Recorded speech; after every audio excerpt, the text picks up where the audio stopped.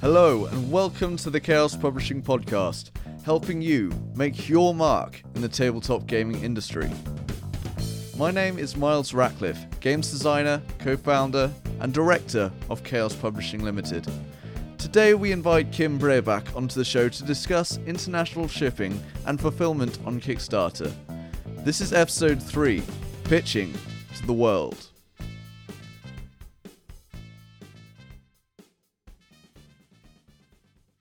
Hi Kim, thanks for being on the show. It's great to have you here. Oh, it's great to be here. Okay, could you introduce yourself, what projects you're getting involved with, and your position in the industry?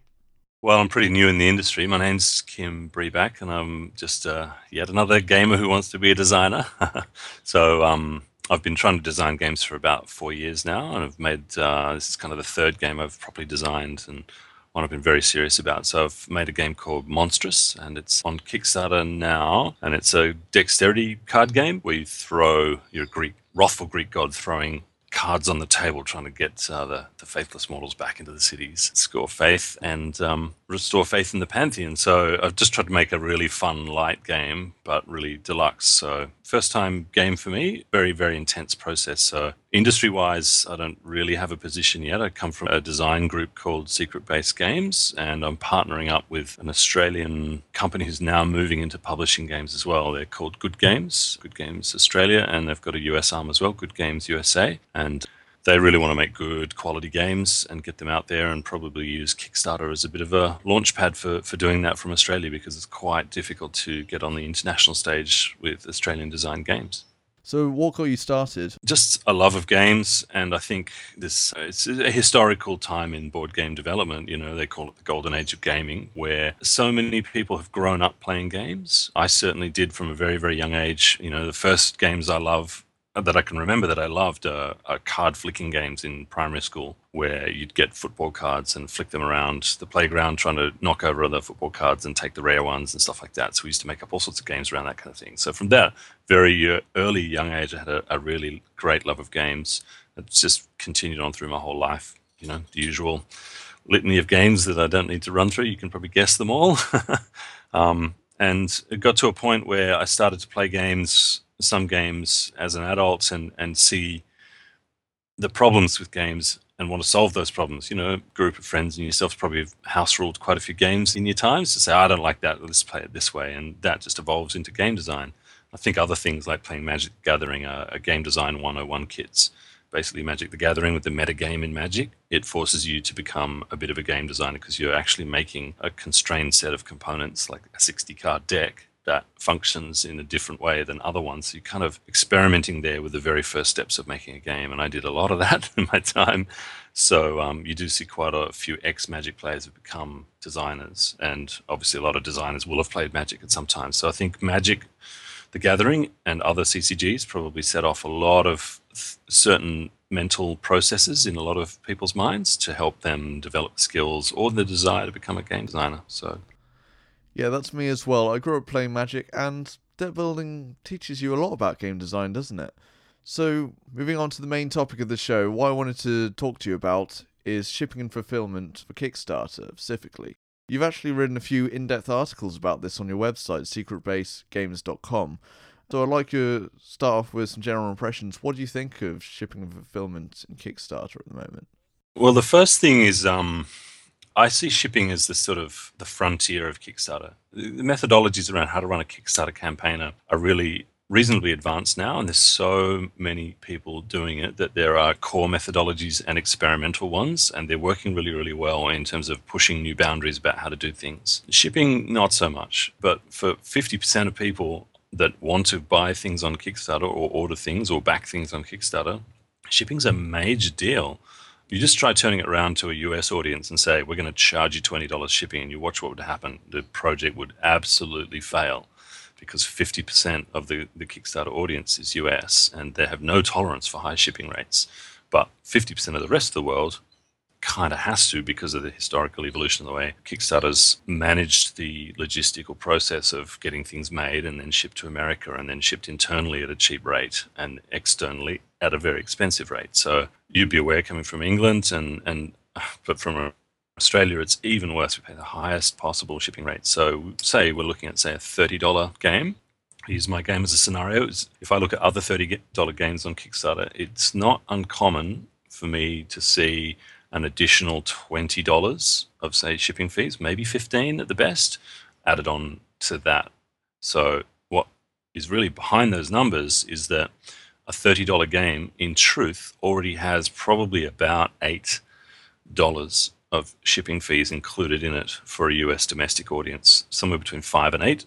A lot of US backers, creators would say it was about $5 of shipping, but in fact, the shipping costs are everything from the factory to the backer, including some fulfillment costs. So it's the cost of sending a game from the factory in China to the port in China, from the port in China to the port in the US, from the port in the US by road freight to the company's storage facility and or a fulfillment shop that they might use to fulfill the game, and then the cost to actually send it to the backer from inside the United States. And from inside the United States, small packages are reasonably affordable, but as soon as you try and ship something overseas, it becomes much more expensive. So just getting really addicted to Kickstarter in the beginning, I became extremely frustrated with how many games I wanted to back, but psychologically I could not bring myself to do it because I was paying effectively about 50% of the money I was paying was going towards shipping companies, not the game producer. And I was like, well, I could be supporting two game producers rather than a game producer and a shipping company. I want to support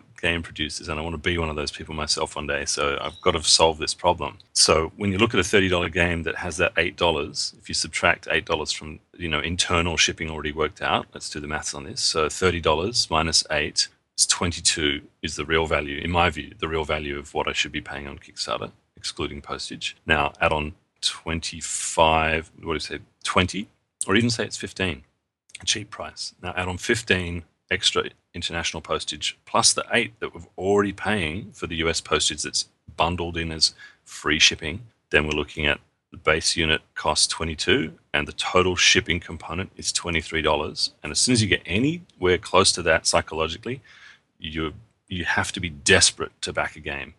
Desperate. So what happens is many US creators see in their project stats, okay, I look at where my audience comes from. Okay, it's 70% US or 80% US, and I've got this, 10 or 20% of international backers. So it's just such a small audience, I don't have to care about it. But in truth, they've made it a small audience because there's these barriers in the way of people backing the games. And so it really constrains their total backer numbers because they're just missing out on about 30% of the global audience for games. And I really want to try and solve that problem. I hope that wasn't too long-winded way of saying it. So we went back to the source and just had a look at the logistics flow from when games were produced and where they were produced, and just really looked at the options of actually just shipping things directly out from China, which is surprisingly central to most places. Obviously, it seems crazy if an American creator is making a game in China and then shipping it back to America and then pretty much shipping it back to Asia by sea at a really great expense. It just made no sense at all to do that. It was a logistic redundancy. So we just looked at all the options and we looked at about 5 different companies and settled on this one called Send from China. It's kind of like a discount postage company. I had a friend who was producing another small box game try them out. And as you can see in the blogs that I've written about this at secretbasegames.com, he sent 920 games of his game 101 out through Send from China and had a total of 3 problems. 2 slightly dented boxes and 1 incorrect mail address. And everybody was happy. It cost him $3.50 US to send his game to everyone on planet Earth. And he was so ecstatic with how it all went that he said, I'll never use anybody else. And after that, I was like, okay, we're onto something here. This is really a really viable solution for small to medium size boxes because it's airmail. It gets more expensive over a certain sort of weight threshold, but up until that point, it's very, very, very, very competitive, even with US domestic postage prices. So definitely something people should check out if they've got a small game. And I'm still consistently surprised by how few people attempt to solve this shipping conundrum. I've had a lot of traction with the website and the articles that I've written. A lot of people have started looking at that. Certainly had a lot of visitors, but still see projects that obviously have missed that It's not out there enough, so it's good that I get a chance to bang on about it now. Yeah, those are some pretty good results with Send from China. Do you have any other examples, other methods which people have used? The most famous one is what most people would think of as the Stonemaier method. So that's Jamie Stegmaier from Stonemaier Games. And he, very, very early in the setup of his company, was looking to create the best customer experience possible. And he recognized as well that shipping was a major part of that. And that if he could grow his international audience, he'd be growing his whole audience. So he went to great pains to find the best possible ways to flatten the shipping costs for his larger games internationally. So he started off using Amazon fulfillment in 4 different centers, so in the US, in Canada, and I believe in the UK and in Germany. Obviously, that doesn't cover everywhere. So, for example, Amazon doesn't, those fulfillment services don't cover Australia and the Pacific region. And there are a few gaps, I think, in South America, a few other places. So beyond that, he's investigated now, I think he has 5 different geographically based fulfillment options where he's tried to find the best service and the cheapest price and the best mix between those 2 things. And so he, for his larger box games that he makes, now has a kind of a network of 5 different fulfillment services that he uses, which is, I think, fantastic that he's done that. He's fantastically paved the way, and he writes up, he does everything in public, he gives results. So I definitely think that between this Send from China method for really small to medium box games, and then the Stonemaier method, we now have 2 overlapping shipping methods that can really solve this problem of annoying or just putting a barrier, let's put it that way, putting a barrier in the way of international backers. And if we want to just understand the issue, international backers are about 50 to 55, let's say it's about 50%, nobody knows exactly, but non-US backers, let's call them, about 50% of the possible Kickstarter audience. And we know that because Board Game Geek's own stats show the North American audience, which is the US and Canada combined, as only about 47% of its audience. So 53% of the Board Game Geek community is outside America and Canada, US and Canada. So we know the community is large, and we've seen on some projects that have lowered those barriers or removed them entirely that the numbers start to look like this: 50% US backers, 30% EU backers, 8 to 9 to 10% Canadian backers, and then about 3 or 4% Australian backers, and then every other country is at 1%. So that's what I think the natural Kickstarter backer ecosystems like geographically. And if you lower the shipping levels, you should start to see numbers that look more like that, assuming you don't have a culturally derivative game. And I'd quote an example of something like the recent game Tesla versus Edison, which is very much about the development of power industries in the States. So it's a very US-centric game, and they offered lowered shipping rates and were great for doing that, but the game culturally was a very US-centric game, so I think maybe their numbers didn't pan out like that. They're still quite US-centric numbers. But for international games, like there's a game called Entropy, produced by a fantastic Brisbane crew called Rain and Macon. They did a wonderful Kickstarter campaign earlier this year, and they used this shipping method that I'm recommending, and they got very, very close to the numbers that I'm talking about here. And so did David from 101. And the net result of that is that by leveling out those backer numbers, what it's actually telling you is that you've reached your full potential in the marketplace without the constraint of having a shipping barrier in the way. So it sounds like proportionally you've got less US backers, but what it really means is proportionally you've got more other backers from everywhere else, which is, of course, what every Kickstarter campaign creator should really want. Yeah, it's really important to create that support for the whole international market there, and having been able to market your game, your project, to all countries around the world is quite crucial in that regard. I absolutely agree. I mean, you've got to think, some people are in Kickstarter just for the short-term thing. I'm going to make a game on Kickstarter and I'll see what happens and then I'm done. Other people are in there for a long-range view, and I think you and I are like that, where we're like, okay, I'm going to use Kickstarter as my launch platform, which is what it's designed for, and I'm going to try and make this game sell in retail. And if you do solve that problem and get the game having a little bit of local buzz in many, many countries, then there'll be better retail demand for it as those early adopters in those countries start to talk up this game they got on Kickstarter in their local environments. But if you don't have that, and you've only got a tiny handful of people in different countries talking about your game, then the incentive for local distributors to try and pick up those Kickstarter games, which, let's be honest, it's harder to get a game in a store if it's been a Kickstarter game first. unless it's been very, very popular. So why would you make your game less popular? You're just going to reduce sales in the long run. So it's definitely part of a strategy of solving that problem and increasing the marketability of your game by increasing the number. I think what happens is if you probably sell 500 copies of a game on Kickstarter, distributors go, that's nice. If you sell 1,000 copies, they go, that's nicer. If you sell 2,000 copies through Kickstarter, they start to sit up and take notice and go, well, that's more than many games sell in a whole print run. So there must be something to this game. There must be a broader demand. And they know that the pool of gamers is far, far, far larger than 2,000. But they take that indicator of the number of backers you've had more seriously once you hit that sort of 2,000 mark, is my guess, because you're exceeding the size of a small print run of, say, 1,500 copies of a game. So I think that's psychologically for a distributor, very, very important barrier to try and reach. Yeah, at the end of the day, it's what really sells, isn't it? And it's up to the distributors to decide what will sell to the retailers and in stores. Yeah, that's a given, right? I mean, you've got to have a game that's good and a game that is going to be good when people talk about it that don't care about you. And you've got to have a game that looks good on the shelf, looks good in a brochure, looks good on the internet, where 90% of people are going to see it first on the internet. And has some point of difference around it, where it's not just a rehashing of several mechanics that have been used in different ways with a slightly different theme.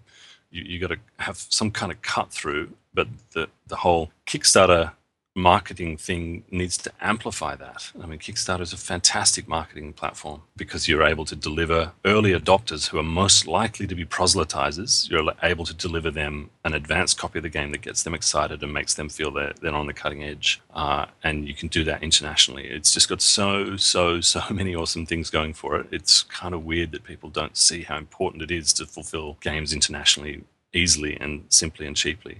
To their credit, I know many, many American creators who really, really want to do this, and it's just another one of a whole series of already very complicated things that are hard for them to manage when it's not their experience in creating a game. What would you say to project creators who think it's too much hassle, too much hard work to get it all set up?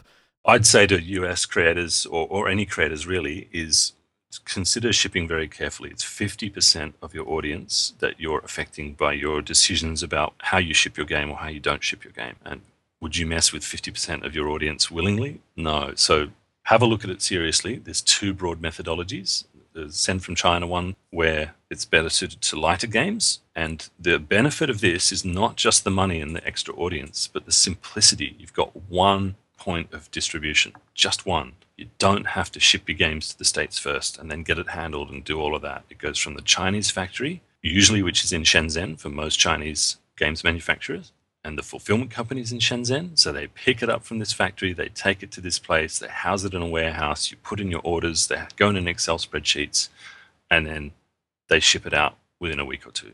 And this whole nightmare of fulfillment, as long as you don't have a very, very complex fulfillment project, the whole nightmare of fulfillment is handled remotely, very quickly, soon after you produce, and you're shipping your games out much, much faster than you can if you're sea freighting it from China to the USA, where there's port disputes and all sorts of stuff that might risk and slow down your game. There's customs inspections that might slow you down by 2 weeks and cost you another $1,000. There's no end of extra things that can happen that get in the way of your game coming out of the factory door and being on your backer's table as soon as possible. And so that's the approach we're going to try with Monstrous, is we basically get the game out of the factory, we get it to Send from China, and within about 10 working days at the most, I mean, it depends how well we do on Kickstarter, obviously, but our estimates are within 10 days, all of those games will have been sent out, and they go out by airmail, and they arrive on average about 2 weeks later using these cheap airmail methods. Some games will arrive within 4 or 5 days.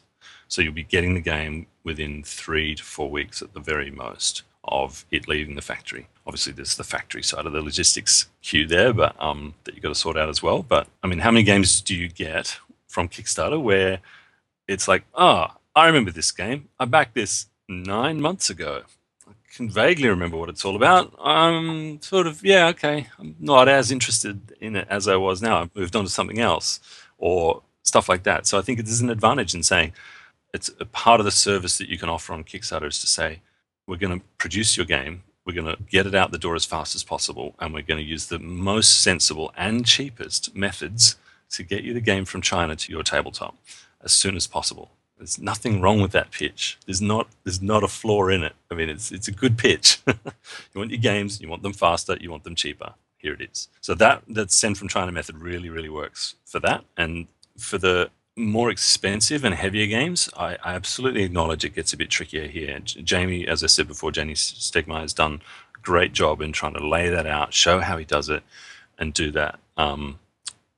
I think, to be frank, for a first-time creator, that process is still a bit daunting because you have to deal, as I mentioned, with 5 different fulfillment options, and just dealing with one is probably stressful enough for a first-timer. So I think there's a psychological barrier right there once you get over a certain weight threshold, where using the Stonemaier method for first-time creators seems to still be a problem. And Jamie, I think, will acknowledge this, and he's doing everything he can to make it as easy as possible for people to follow his methods.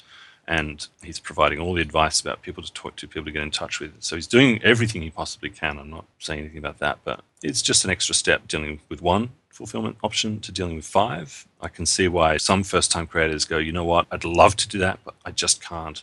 I'm in that position now where myself, with my campaign, where there's about 50 million additional things that I want to do with my campaign that you just don't have time for in your life on top of a full-time job. You know, you have to be realistic. So I think that's the case. But having said that, if you want your game to really go gangbusters and you're trying to lay down a pathway into the future for marketing and outreach into different markets in different countries, then it may very well be worth the investment.